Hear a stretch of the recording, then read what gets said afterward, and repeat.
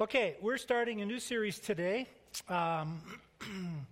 If you've been around me any time at all, then you know that my whole approach to the Scripture has to involve redemption. That's the heart of our theology. Okay, and so wherever I am in the Bible, it doesn't matter where. You can pick any verse, and what's going to happen is I'm going to fit it into the story. Because the biblical story is a long narrative with little subparts where God is redeeming. God is being redemptive. Okay? And what that means just simply is he's fixing something that's broken. So if you were to put the Bible in the order that it was written, in fact, if you haven't ever read the Bible through, I would encourage you to do it this year. If you got a device, you can get a Bible app for free, okay? You can read it on there, and you can get a sequential Bible, which puts it in the order as best we can tell that it was written. There's a little bit of discrepancy, but for the most part, it follows a pattern. And here's what you find when you read it in historical order, is that every time God keeps stepping into culture to fix something that's broken. And so once he fixes something broken back here, we never go back to it. We never return to this practice. So it's the story of him, era after era, fixing things that are broken in culture. Well, why are things broken in culture? Because of us. Okay, God didn't create the mess. We created the mess. So whenever God steps into our world, either through a spoken word, through a prophecy, through a vision, however he does it, when he steps into our world, he accomplishes three things. Number one is he begins to minimize or mitigate evil practices in the world. Number one.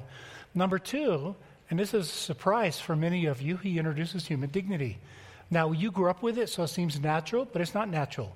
If you go with me to all the third world, the developing nations that I go to, you will see that that dignity is not a part of their culture and their world. No other religion teaches on dignity. Christianity is the only one. It all stems back to and rooted in 1500 BC when the Ten Commandments were given, and we begin to find out the story that God made us in his image. That's what it means to have dignity. So when I teach, for example, in a Hindu nation, they don't even have the language for it. I have to create that picture because they don't have the concept. It's not even present in their world. So, number one is he reduces evil practices. Number two is he introduces human dignity because we're made in his image and we're important. And number three is he points the direction that we should be going. C.S. Lewis argued decades ago that all of us have a moral compass. It's just broken. Can't find true north. It just can't. So what you define as morality has largely been shaped by your culture here. Again, if you travel with me to some of the developing nations, they have a whole different value, moral set on what they consider right and wrong. Things that will be illegal here are legal over there, for example. And so what happens is there's no way to get that compass to work in a broken world. So when God steps in, he points the way to true north, and that compass begins to settle. Okay? So the Bible is the grand story, the narrative of us worshiping and serving a redemptive God who cares about this creation and everyone in it. Why? Because he made us. That's why. So for the next few weeks, we're going to take a look at the minor prophets. Excuse me. They're not minor because they're not important. Okay, they're minor because they're small. The major prophets are big. Isaiah, Jeremiah, Ezekiel, they're big. The minor prophets are small. So don't think of them as less important. The major prophets deal with a much longer time frame and are covering a much broader perspective of theology. The minor prophets are dealing with specific issues in the nation. Okay? So everyone's looking at a different issue. So there are two. Now let me back up and give you just a brief history lesson. In 931 BC, King Solomon died. He was a terrible leader. He was the wisest man on the earth and a terrible leader. Here's what we learn from Solomon's life. All the wisdom in the world is not enough. You need faith as well. So he did not finish well. He didn't finish well. He was taxing the poor people. He was conscripting them, enslaving them, if you will. He was doing all the things that the law said not to do. So he had a very unhappy nation. And when he died, what happened? Immediately there's civil war. People don't like it. And so they divided right away into the northern kingdom and the southern kingdom. The southern kingdom hung out around Jerusalem. That was the tribe primarily of Judah, David's tribe. The northern kingdom had 10 tribes in the north, and they wanted nothing to do with the southern kingdom. They had had enough. And so they went north, and they set up their own temples and worship centers.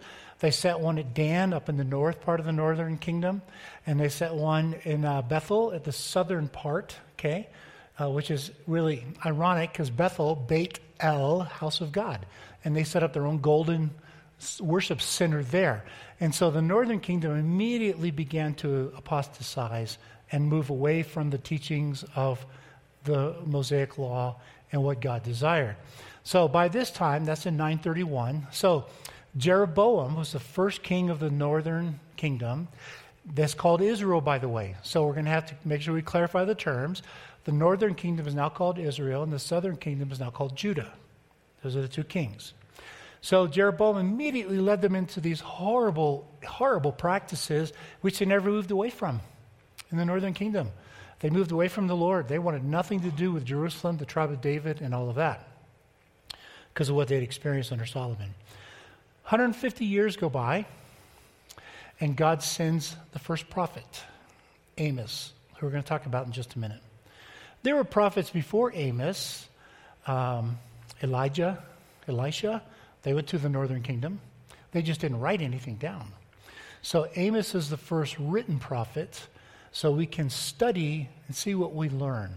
So the very first thing we learn is God is very patient. It's 150 years after they departed before he sends a prophet like Amos to begin the stern warning. If you've ever read any of the minor prophets, they're filled with this. Right? They're not fun to read, are they? So what we're going to have to do is we're going to have to pay close attention to who this language is written to. Now, each of the prophets, you can't think of them as Amos walks into this is Jeroboam 2, by the way. It's another Jeroboam 150 years later. He doesn't walk into Jeroboam, the king, and says, da-da-da-da-da-da-da-da, okay? It doesn't happen that way. So the prophets are actually a collection of their prophecies over some years. So Amos has several prophecies that are collected over several years, put together, which is really awesome because we can learn a lot by noting the transitions, how the message develops. And we're going to show you a little bit of that today. We're going to learn that God is very patient. It's one of the first lessons we're going to learn. I believe in a redemptive God, and I see God's redemption everywhere I am. One of the lessons I've learned from a study of the major prophets, minor prophets, historical literature, the gospel, all of it, one of the things I've learned is that God never gives up. He just doesn't give up. He lets you give up. That's called dignity. Adam and Eve, don't eat of this one tree. See what happens. He lets you decide. He never gives up. For those of you that have parents, that should be an encouragement to you. He never gives up on your children. For those of you that are grandparents, that should be even a deeper encouragement. He never gives up on your children. Because as we become grandparents, we're watching our children do stupid things. Not our grandkids. They're perfect. The grandkids are perfect. It's the kids that are the problem. I mean, you know the famous joke, right? If I'd only known how much fun it was, I just would have skipped the kids and gone straight to the grandkids. God never gives up. He doesn't. And we learned that. So when we lay Amos out in just a second, we're going to do a flyby. You're going to see how he works with the rebellious. And then woven throughout each of the prophets, we're going to see this thread of the remnant, the righteous. We're going to see it. And it is a remnant. You may remember Elijah. He got really tired. And Ahab and Jezebel are chasing him around to kill him. And he finally says, I've had enough, God. I'm the only person that believes in you. So God lets him rest and sleep by the brook. And then God says, actually, there's 7,000. 7,000 is not many in a nation. When Jesus said, narrow is the way, few there are that find it, that's not a joke. That's reality. And so he says there's actually 7,000. You just don't know who they are. And so that little remnant in each of these prophets, which is going to end up being you, by the way, we're going to be talking to you, in the midst of all of this toward the rebellious, the evil, and the wicked, people, now we're going to have words of life. And that's who we are. Okay? So at this time in history, 150 years after Solomon, southern and northern kingdoms were both doing very well. Their prosperity is increasing. It's really growing. They're becoming wealthy. But what Amos is going to highlight is that their wealth came at the expense of the poor. Nothing new under the sun, folks. Okay? It's the world we live in until Jesus comes back, every country, okay? Their wealth grew at the expense of the poor. So while they were declining morally, and I would say these prophets have a lot to say about what's happening in our country today. As they were declining morally, right next door is another nation called Assyria.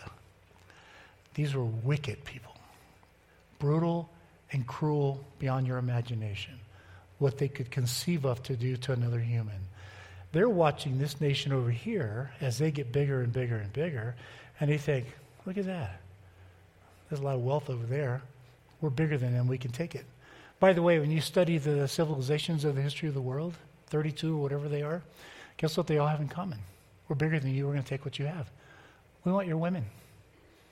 We want your children. We want your gold. We don't want you men. Okay? As soon as we capture you, you guys are done. But we want what you have. That's why what our forefathers called the American experiment was so powerful, because we didn't frame it along the lines of, I want what you have. We started with the idea, now don't hear me, we're not perfect. We got a lot of skeletons in the closet, and I'm good with that. Okay, I understand it. But we started with a core DNA principle that we can create wealth, not accumulate others' wealth. But way back here, okay, now we're in the 8th century BC, the Assyrians are looking over there and going, look at that. Boy, that's pretty nice over there, what they have. We want that. And so when God says, I decide which nation to raise up, and I decide which nation to destroy, you see God's sovereignty at work. As this nation over here, Israel, is becoming more apostate, he lets this nation begin to grow. Because he has plans for this nation regarding this one. And you're going to see the early snapshots of that in Amos. So the Assyrians eventually came in, and they took the northern kingdom and completely bankrupted it and destroyed it. It's gone. Never came back, the northern kingdom. And that was because of their sin and their rebellion to walk away from the Lord. It's a good lesson. We should always stay faithful. Always. You know, the elders asked me one time, why is it important that I remain apolitical up here? I said the answer is simple. We are the only institution on the earth that represents the kingdom to a fallen world. The moment I slide toward a Republican platform, I alienate my Democrats. The moment I slide toward a Democratic platform, I alienate my Republicans. I'm not interested in politics. I'm interested in the kingdom of heaven. Okay, I have my own personal views like you do, and that's why I say go vote your conscience, all right? Just don't fight over it. Okay, go vote your conscience.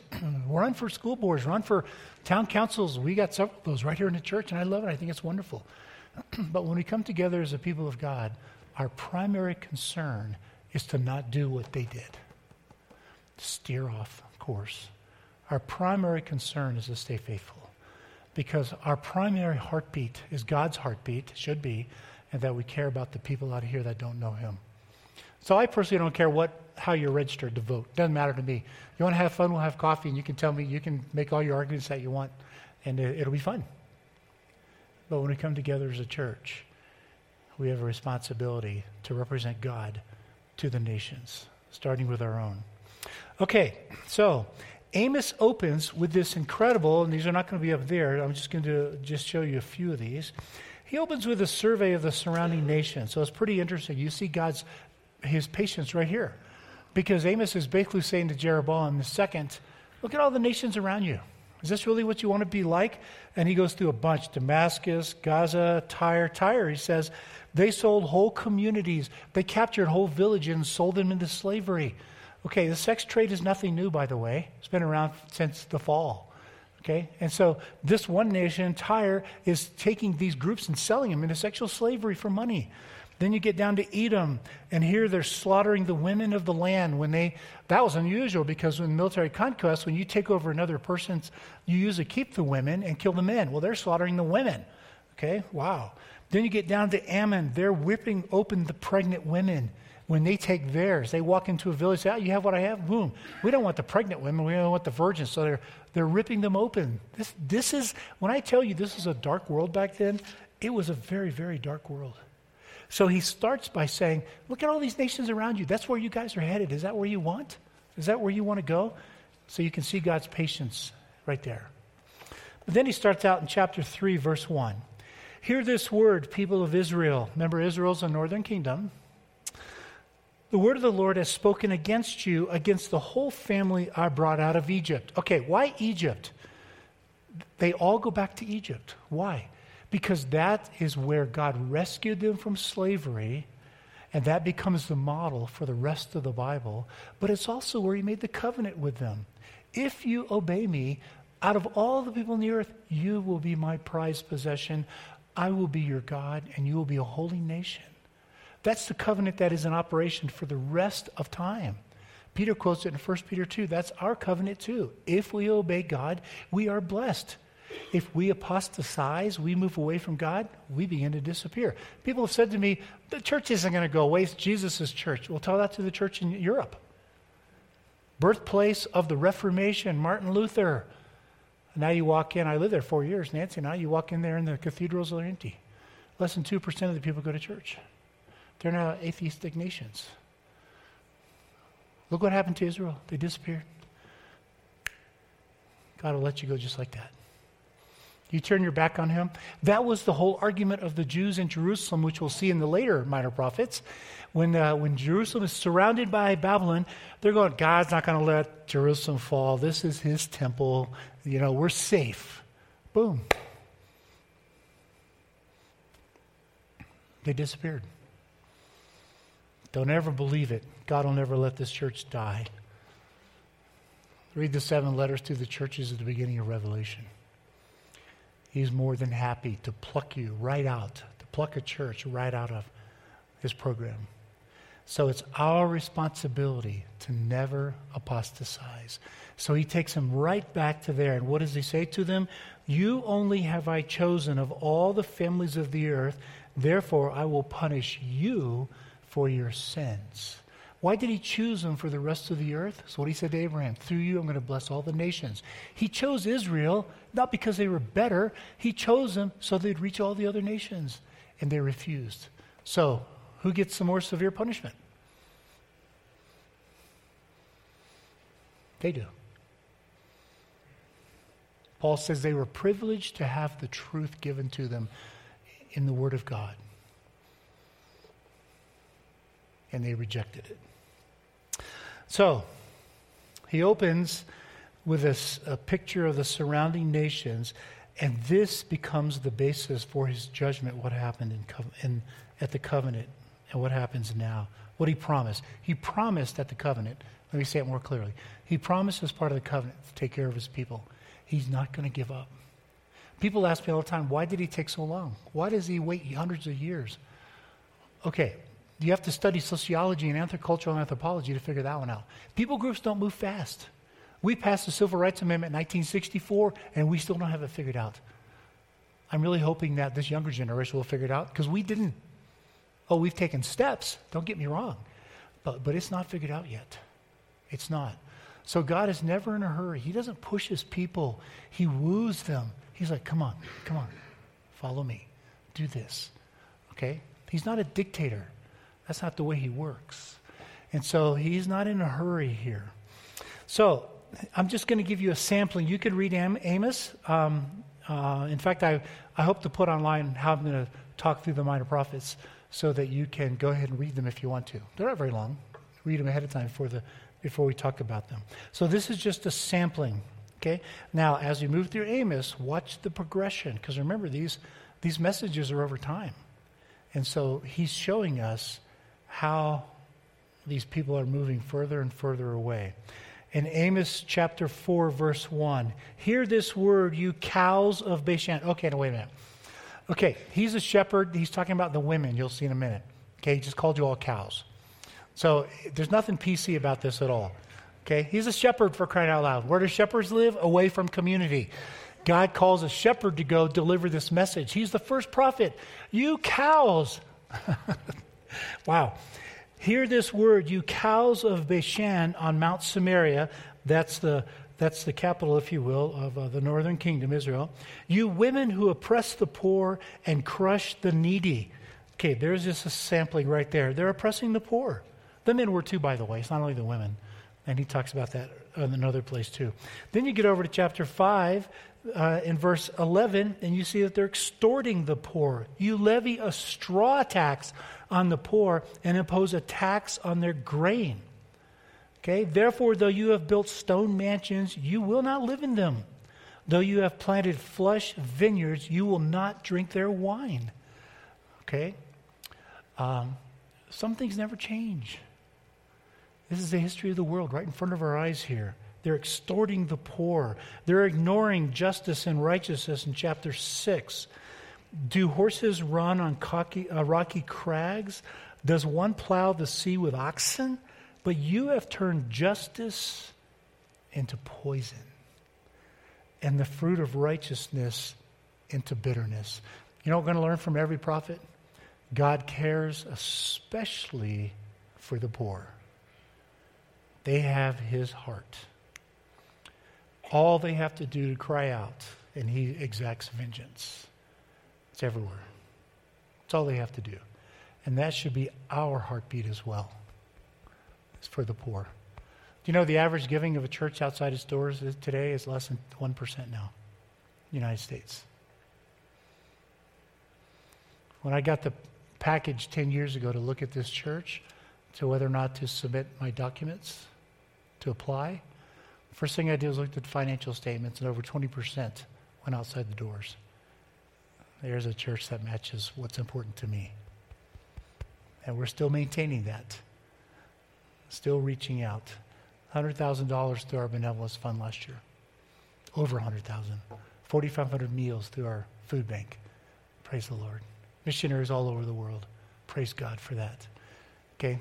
The purpose of the Mosaic Law is that there would be no poor among you. That's the core purpose of the Mosaic Law. Okay? And that should be our heartbeat right there. So here they are ignoring justice, ignoring righteousness. What that means is they're abusing the poor. You go over to chapter 8 and verse 6, and you have a different thing. They're enslaving now the poor. They're buying the poor with silver. Okay? The needy, they're buying for a pair of sandals. It's all they're worth. These people don't even need sandals. They're wealthy. And they're buying the poor and enslaving them. Selling even the sweepings with the wheat. The Lord says right in the next verse, which you don't have up there, I will never forget what they have done. I will never forget. You see, God's heartbeat is always toward the poor, always. The needy, the disenfranchised, the marginalized. So how does God respond to that? I'm just going to give you one verse because it captures the whole message of all the prophets, actually. Chapter 5, verse 4. This is what the Lord says to Israel. Seek me and live. Come, turn here. Come back. Seek me. This is an invitation. Come this way. You haven't gone too far. I will bless you. Okay, that's why I've said over and over again, if you find yourself struggling with fear, anxiety, whatever it is, shame, that just means you're a little too far from the Lord. That's all it means. Just come a little closer to the Lord, and you begin to see that dissipate. Okay? That's the Lord's constant message. Come. It's an invitation.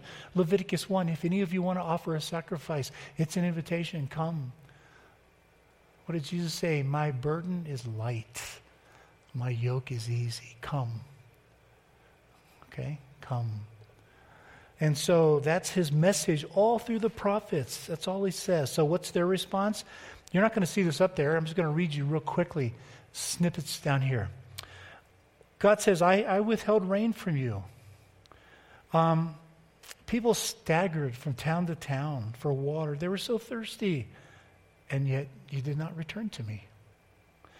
Many times I struck your gardens, your vineyards, destroyed them with blight and mildew, and yet you did not return to me. I sent plagues among you as I did to Egypt,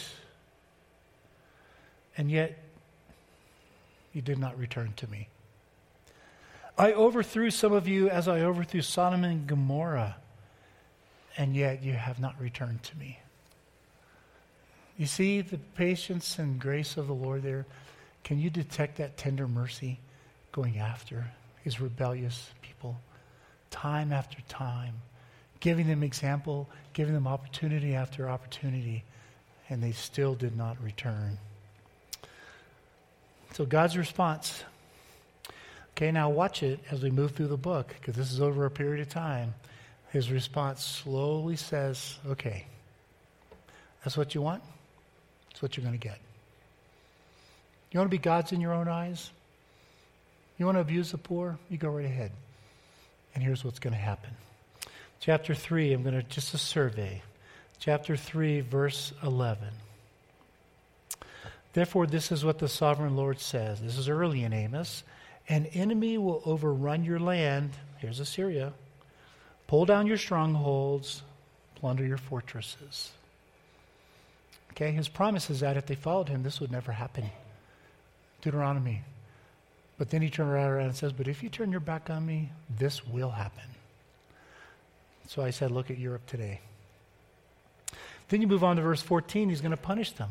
On the day I punish Israel for her sins, I will destroy the altars of Bethel.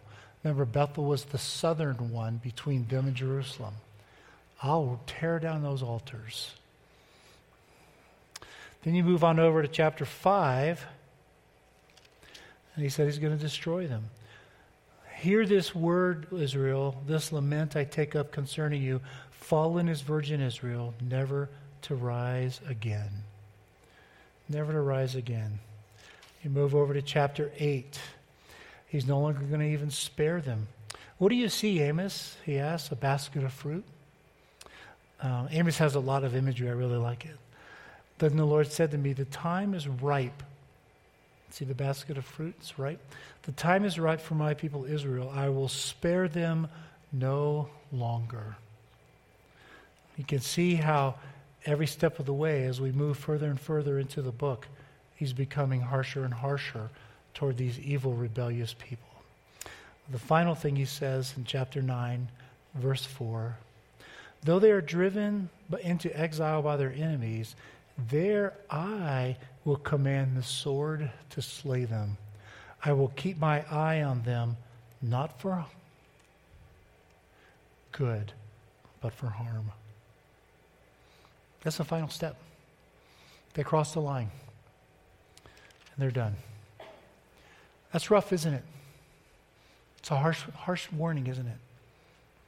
This is for the people that would never turn back, and they just shook their fist at God every step of the way. Here's the good news. That's not you. Okay? That's not us. One more verse. He's talking about they're waiting for the day of the Lord, because the day of the Lord is when God's going to step in and destroy everybody around them. What they didn't know was, and Amos told them, no, the day of the Lord is your destruction, not theirs. In that day, this is Amos 9, the very last chapter, I will restore David's fallen shelter. Remember, Judah's down in Jerusalem. They're up here. They're split. They're fragmented. They're fractured. And he says, I'm going to restore it. Okay? I'll restore David's fallen shelter. I will repair its broken walls, restore its ruins, and rebuild it as it used to be, so that they may possess the remnant of Edom and all the nations that bear my name. Okay. Now we jump over to Acts 15, the Jerusalem Council. They're wrestling with, what do we do with the Gentiles? Do they have to obey the law? What do we do with them when they're coming into the church? And this is the passage they quote. Okay? The whole assembly became silent as they listened to Barnabas and Paul telling about the miraculous things God had done among all the Gentiles through them. When they finished, James spoke up. Brothers, he said, listen to me. Simon, that's Peter, he has described to us how God first intervened to choose a people for his name among the Gentiles. 3 chapters earlier, God went to Cornelius and Peter was there. They had to wrestle through what, the Gentiles are included? Wow. We're watching the end of the era of history because at the end of time, the Gentiles are going to come in. That's why Paul can say, we're in the final days. Wow, we're watching this happen. But now we have to decide what to expect from them. Okay, so James stood up and he said, listen to me. Okay, Simon has told us about this. The words of the prophets are in agreement with what's happened with Cornelius and the Gentiles coming into the church. And he quotes Amos, after this, I will return and rebuild David's fallen tents. Its ruins I will rebuild and I will restore it. Then the rest of humanity, all the Gentiles, may seek the Lord. That's the reason I'm going to restore David's fallen shelter. So that the rest of humanity, even all the Gentiles who bear my name. Okay, one passage. Then we're done. This is one verse I did not read to you yet, but it's quoted. Think about this, the beauty of this imagery. Let justice roll on like a river. See the picture? Let justice roll on like a river and righteousness like a never-failing stream. That was God's dream. That was God's dream. And that's what we are working hard to be as a church. Let justice, the care for the poor, the marginalized, the needy, the disenfranchised, let it roll on like a river. Okay? You know who quoted that? Martin Luther King in his speech, I Have a Dream. Back when they were wrestling with the whole concept of civil rights. He was key in that. That should be our dream. Let righteousness and justice roll out of this church like a river. Let it flow. Hold on to your political convictions. Just don't let them divide us. You see God's tender mercy here? That was for the righteous. The wicked, he ended. They're done. But the righteous continue. Father, thank you once again for being an incredible God. Thank you for giving us this long set of stories, this grand narrative of your great love. Your dream is simple. You just wanted people who would love you freely. And Lord, that's us. I pray for those, I'm proud of those people in Israel who were faithful at the end. They paid a tremendous price, Lord. And you tell us in Hebrews that their faith was so wonderful, the world is not worthy of them. Help us to be that kind of people, that the world is not worthy of us. Our love is so deep and rich. Our commitment to justice and righteousness is so strong and powerful that we stand against whatever tide there is in our culture that wants to go in the other direction. Thank you.